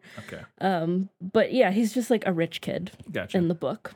I like that we see Eli give Elizabeth's grandfather's military medal to Dawsey just as he's about to go tell Kit about her mother. Yeah, that was a really cute little moment. Yeah. Because just to explain for people who haven't read or watched, if you're listening, the earlier in the film, Eli is the grandson of Eben, who's the old guy in the literary society.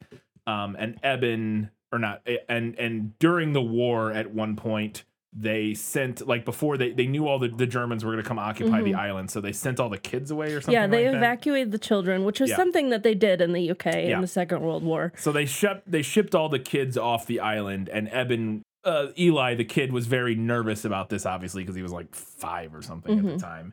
Very nervous about this. So I believe Elizabeth gives it to him. Yeah. Elizabeth gives this little kid her father's, I think, or grandfather's. It's either father's or grandfather's. She said it was from World War I. Yeah. This like medal, basically, that war medal that her grandfather got in World War I, to Eli, and says, "Hey, this will make you brave. Yeah. But you got to rub it, and it makes you brave." And when we see it later in the movie, it's all like rubbed smooth from Eli having rubbed it the whole time. And when he finds out, or when they find out about Elizabeth and that she's died, Eli's like 9 or 10 or whatever now. He gives it to Dawsey to give to Kit so that she can have it to be brave. It's a very cute little moment. Yeah. So also on the subject of Remy, Is the medal, sorry, real quick, is the medal in the book at all? yes. So the first part of that is in Yes, there. the first part of that like is Elizabeth in there. giving it to yeah, Eli? and we Okay. do eventually find out that he gave it back to Kit. I think we see it like in her treasure box later. Okay. But I liked that the movie made like Yeah, a like- specific yeah. point of him passing it on yeah. to her. For sure. On the subject of Remy, this was never going to be in the movie because that character got cut, which is a good thing. Because I liked that we cut the bit at the end where Isola, the end of this book got really just off the rails. Weird, yeah. Isola randomly decides she reads like a Miss Marple book and she's like, I'm going to be a detective. And she starts looking for things to detect.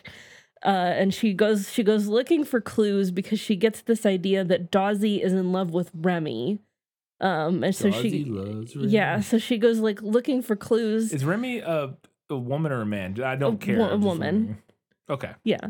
Because I realized I had not like you never said earlier when you said Remy, and I don't know, because you said they're French, I have no idea if that's like traditionally a boy or girl's name in French. I don't know. I feel like it can be both. I feel like I've heard both. I think it can be. I think maybe with a Y it's maybe feminine usually, maybe. whereas with and it like is spelled with a Y here. Yeah, I don't know. But so she goes looking for clues that Dawsey is in love with Remy, and instead she finds clues that he's in love with Juliet. Like she finds like Juliet's handkerchief that he's kept and like this all like other stuff, but she doesn't make the connection. She's just like, oh dang, I didn't find any evidence that he's in love with Remy. That feels Juliet probably wants her handkerchief back though. That feels I will say that feels in line with Isola's character. It does, yeah. Kind of a little loopy, a little like, you know. Yeah. It doesn't necessarily put like A, B, and C together all the time. A little kooky. She has a great line in the movie where they have, I don't remember exactly what is said, but when Dawsey shows up to the Guernsey Literary Society when Juliet's there for the first time, Dawsey walks in and they look at each other and they're like, oh. They're like, we've met already or whatever. And Isola's like, you've met? And they're like, yeah, earlier in the, and Dawsey or Elizabeth, one of them says, yeah, earlier in the square, I almost killed her with a shingle or something like that. And Isola goes, oh, I thought you meant in a past life, and just like walks away. And it's just like, she's fantastic. Yeah. It was also totally fine with losing the side plot about Isola.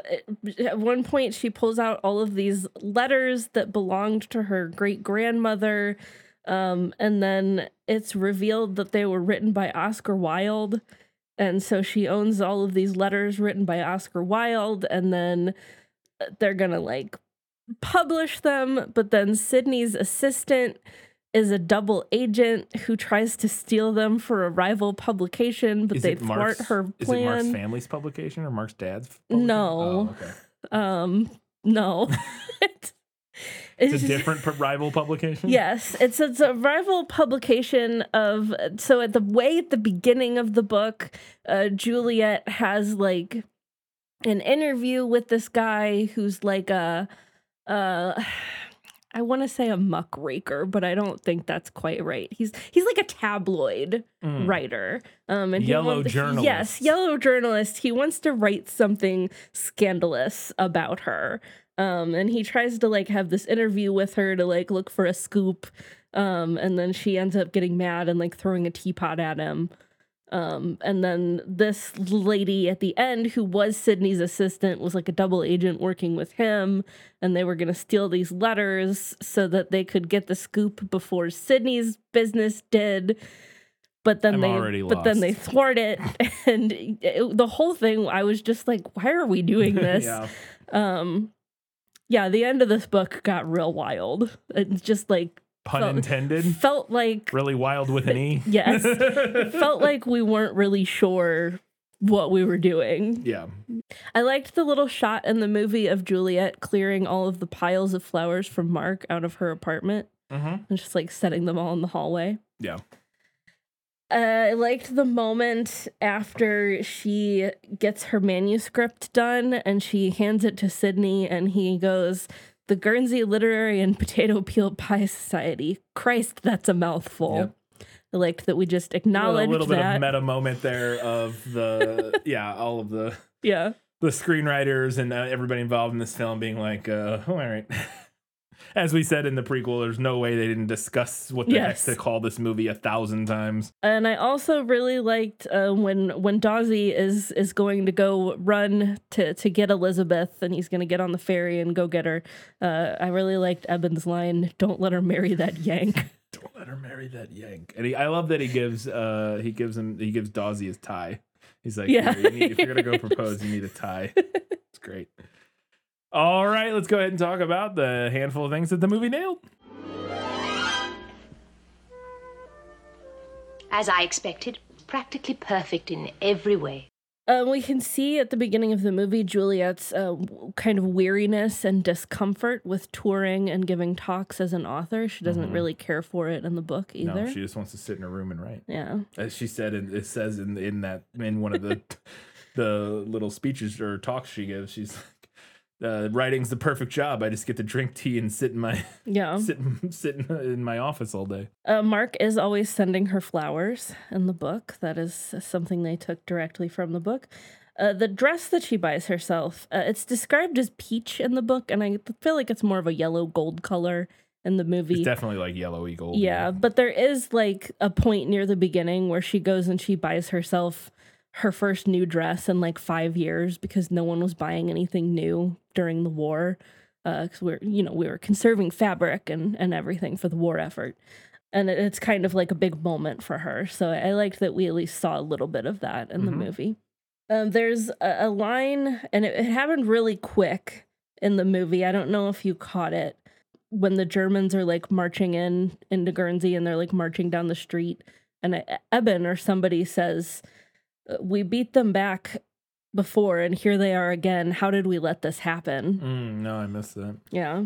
And I do think that's kind of like, I feel like that is one of those aspects of the Second World War that I feel like doesn't often get acknowledged by like media, that like they literally just did that like 20 years ago, and now we're doing it again. Yeah. Was it German? I don't know. I don't know enough about World War I to know. Wasn't it Bavaria at the time? Just German. I mean, the German Empire. Right, yeah. I mean, they had a Kaiser then, but it was the Germans. That's fair, yeah. Or I just don't know. I know the German history of Germany is very complicated right around that time period. Yes, so like I don't think, and the history of how World War I got started is also very complicated. Yeah. We talked about that. We do see Kit's treasure box in both the book and the movie, and she has like a little picture of Elizabeth in it, and she's like, "This is my mom. Wasn't she pretty?" Oh yeah, the little treasure box. Yeah, absolutely. All right, we got a handful of odds and ends before we get to the final verdict.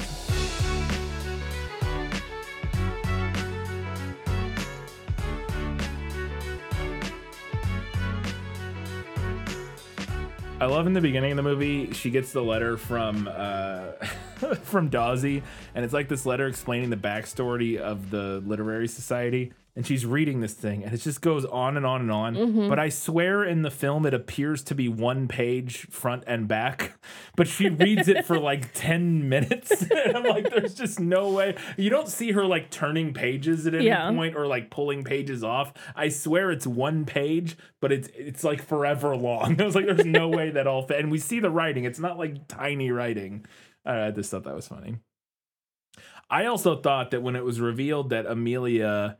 there's this one point not early, like kind of in the middle of the film, after we find out like the whole thing with like Amelia or Elizabeth being gone and off the island, and like don't look into it, and there's this moment, and there's one interaction in particular between Amelia and Juliet that made me think that Amelia knew Elizabeth was dead. Like maybe she got a letter or something and was like keeping it from everybody because she just couldn't face it or even admit it to herself, really. And I thought that was going to be an interesting kind of like twist, that she had known the whole time. And like I said, just couldn't really kind of face it. I don't think that is not the case in the movie, but I thought that would have been interesting. I was wondering where the mystery element was going to be when I was reading the book. Right. And I guess the movie kind of made like what happened to Elizabeth. Yeah, that's the mystery. Be the big mystery.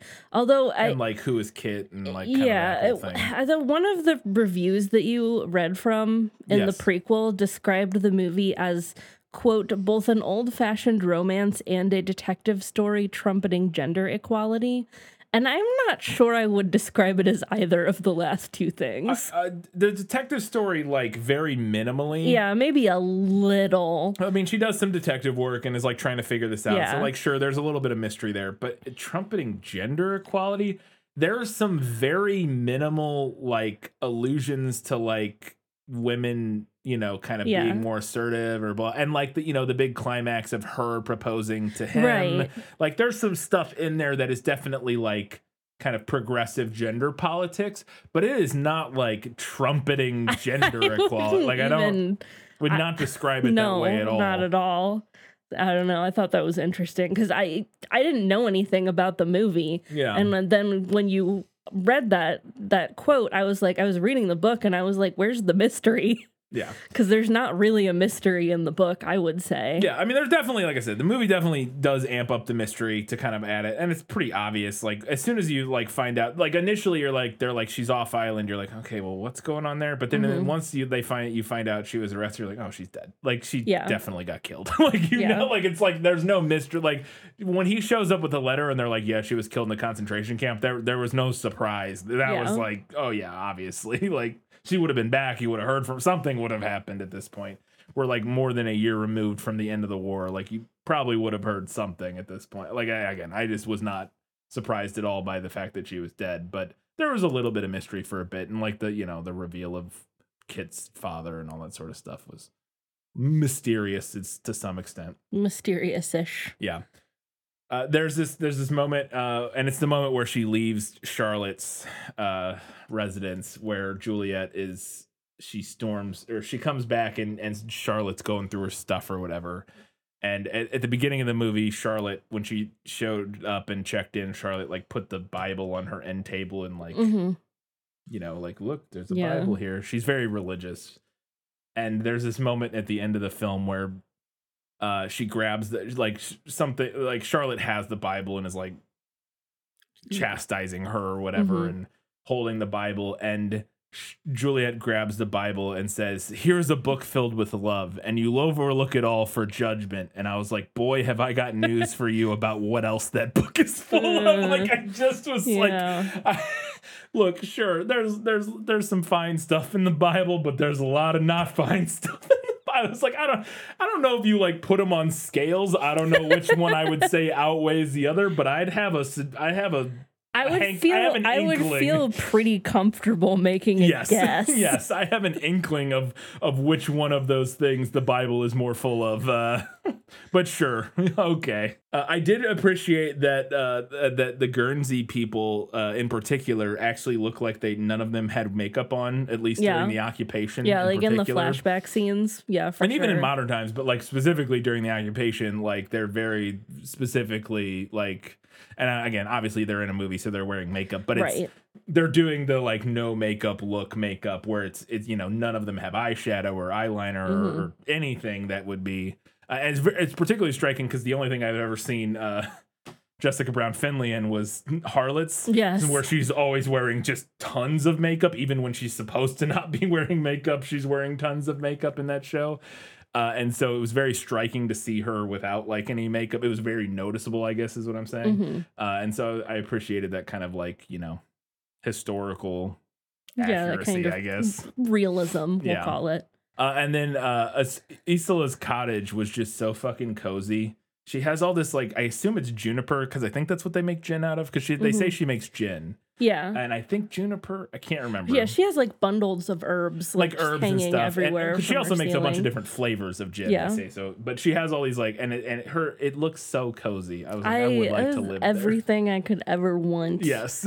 In a little cottage kitchen. Yes. It's delightful. I noticed something halfway through watching this movie that I didn't notice reading the book. And then once I noticed it, I couldn't unnotice it. I was like, okay, so we have a big city career woman who leaves her big city career for a small town, in the process falling in love with a local farmer and eventually leaving her wealthy big city fiance for him. Is this a Hallmark Christmas movie? Yes, it is. It's just a good one. It's just a particularly well done one. But yes, that is literally what that plot. I mean, you're not wrong. That is beat for beat, basically, what is going on here. It's just incredibly well done compared to like every Hallmark movie. There's this great moment late in the movie, and it's right before she breaks up with Mark, where she is sitting in her room or something, thinking about something, and Juliet is, and she starts crying. And there's this great cut where she's like welling up, and then a tear rolls down her cheek and then drops off her face, and we cut to an Olive dropping into a martini at the party that her and Mark are going to or whatever. I thought that was fantastic. It's one of the only moments like that in the movie. Yeah. It's a very like kind of, straightforwardly shot and edited film for the most part. But so it's maybe a little out of place, I think you could argue, but I enjoyed it. They had this like kind of interesting match cut with her tear to the Olive and the martini, kind of juxtaposing the emotionality of these two moments of like, she is like in this very like stark and emotionally vulnerable place, and then it's like this big bombastic like party, the martinis and olives drop. And anyways, I thought that was great. And then my final note before we get to your final verdict is what kind of my final verdict here, very short, is that I thought this is like a very sweet movie. It's like a fantastic little romance. It's not saying anything particularly profound. I would not say that it is a masterpiece by any stretch. It's not, comparing it to a romance we did as a bonus episode not that long ago, something like Portrait of a Lady on Fire. I would say that is kind of like transcendent, like masterpiece of the form. Whereas this is just like a very good romance movie. But it's a delightful little period romance that knows exactly what it is. It's doing exactly what it needs to. It knows it's a Hallmark Christmas movie, and it says, let's just be the best Hallmark Christmas movie you could be. Like, it is just like, and it's just, I think it does a very good job of that. I was delighted watching this movie. Like, I liked it a lot more than I thought I would. Again, I wouldn't say that it's like amazing or anything, but it knows what it's trying to do, and it does it really well. So before we get to your final verdict, we wanted to remind you all that you can do us a giant favor by heading over to social media, Facebook, Twitter, Instagram, Goodreads, any of those places. Leave us your feedback. Let us know what you thought about Guernsey Literary and Potato Peel Society. We'll talk about that on our next prequel episode. Also, if you could head over to, Apple Podcasts or Spotify or wherever you're listening to the show, drop us a little 5-star rating, write us a little review. That would be super helpful. We'd appreciate that. And if you really want to support us, head over to patreon.com/thisfilmislit. Give us a few bucks a month, $2 a month. You get access to not bonus content. You get access to early access and ad free when we do eventually have ads. At $5 and up, you get access to bonus content, which every month we put out a bonus episode. We're a little behind. We're going to get to that in the next week. We're doing Anastasia for August, and then we'll get to September shortly thereafter. But we will have that. And then at the $15 and up level, you get access to Priority Recommendation, which this one was from... This was a recommendation from Teresa Schwartz, a.k.a. my mom. A.k.a. Katie's mother. Thank you. We appreciate it. All the support from everybody, and in particular for requesting this one, because I quite enjoyed this movie. But let's see what Katie thought in her final verdict. Now, are you ready for your sentence? Sentence? But there must be a verdict first. Sentence first, verdict afterward. I think both the book and the movie are pretty good. Like you said, they're both delightful little period romances that know what they are and they're doing what they need to do. The movie definitely reins in the plot. The book gets especially wayward near the end. Once we know what happened to Elizabeth, the story kind of meanders and dips its toes into random side plots until Juliet and Dawsey finally admit that they love each other. And I'll be honest that as far as epistolary novels go, I tend to prefer diary format over letters. However, I think one of the central goals of this story was to explore all these different characters and how they were made into who they are by the war going on around them, as well as by who was around them. And I think that the book had an obvious advantage there. Its more expansive nature allowed it to dive more deeply into the characters and what happened to them than the movie ever had a chance of achieving. I also think that the book dug into the historical setting a bit more than the movie did. The movie's exploration of this specific facet of the Second World War sometimes got serious, but it often felt more like glorified set dressing to me. So while the movie was definitely a fun watch, it's for those reasons that I'm going to give this one to the book. All right, Katie, what's next? Up next, we have a Switch episode, and you will be reading Thunderball! Thunderball! Yes, we are doing our very first James Bond film and book.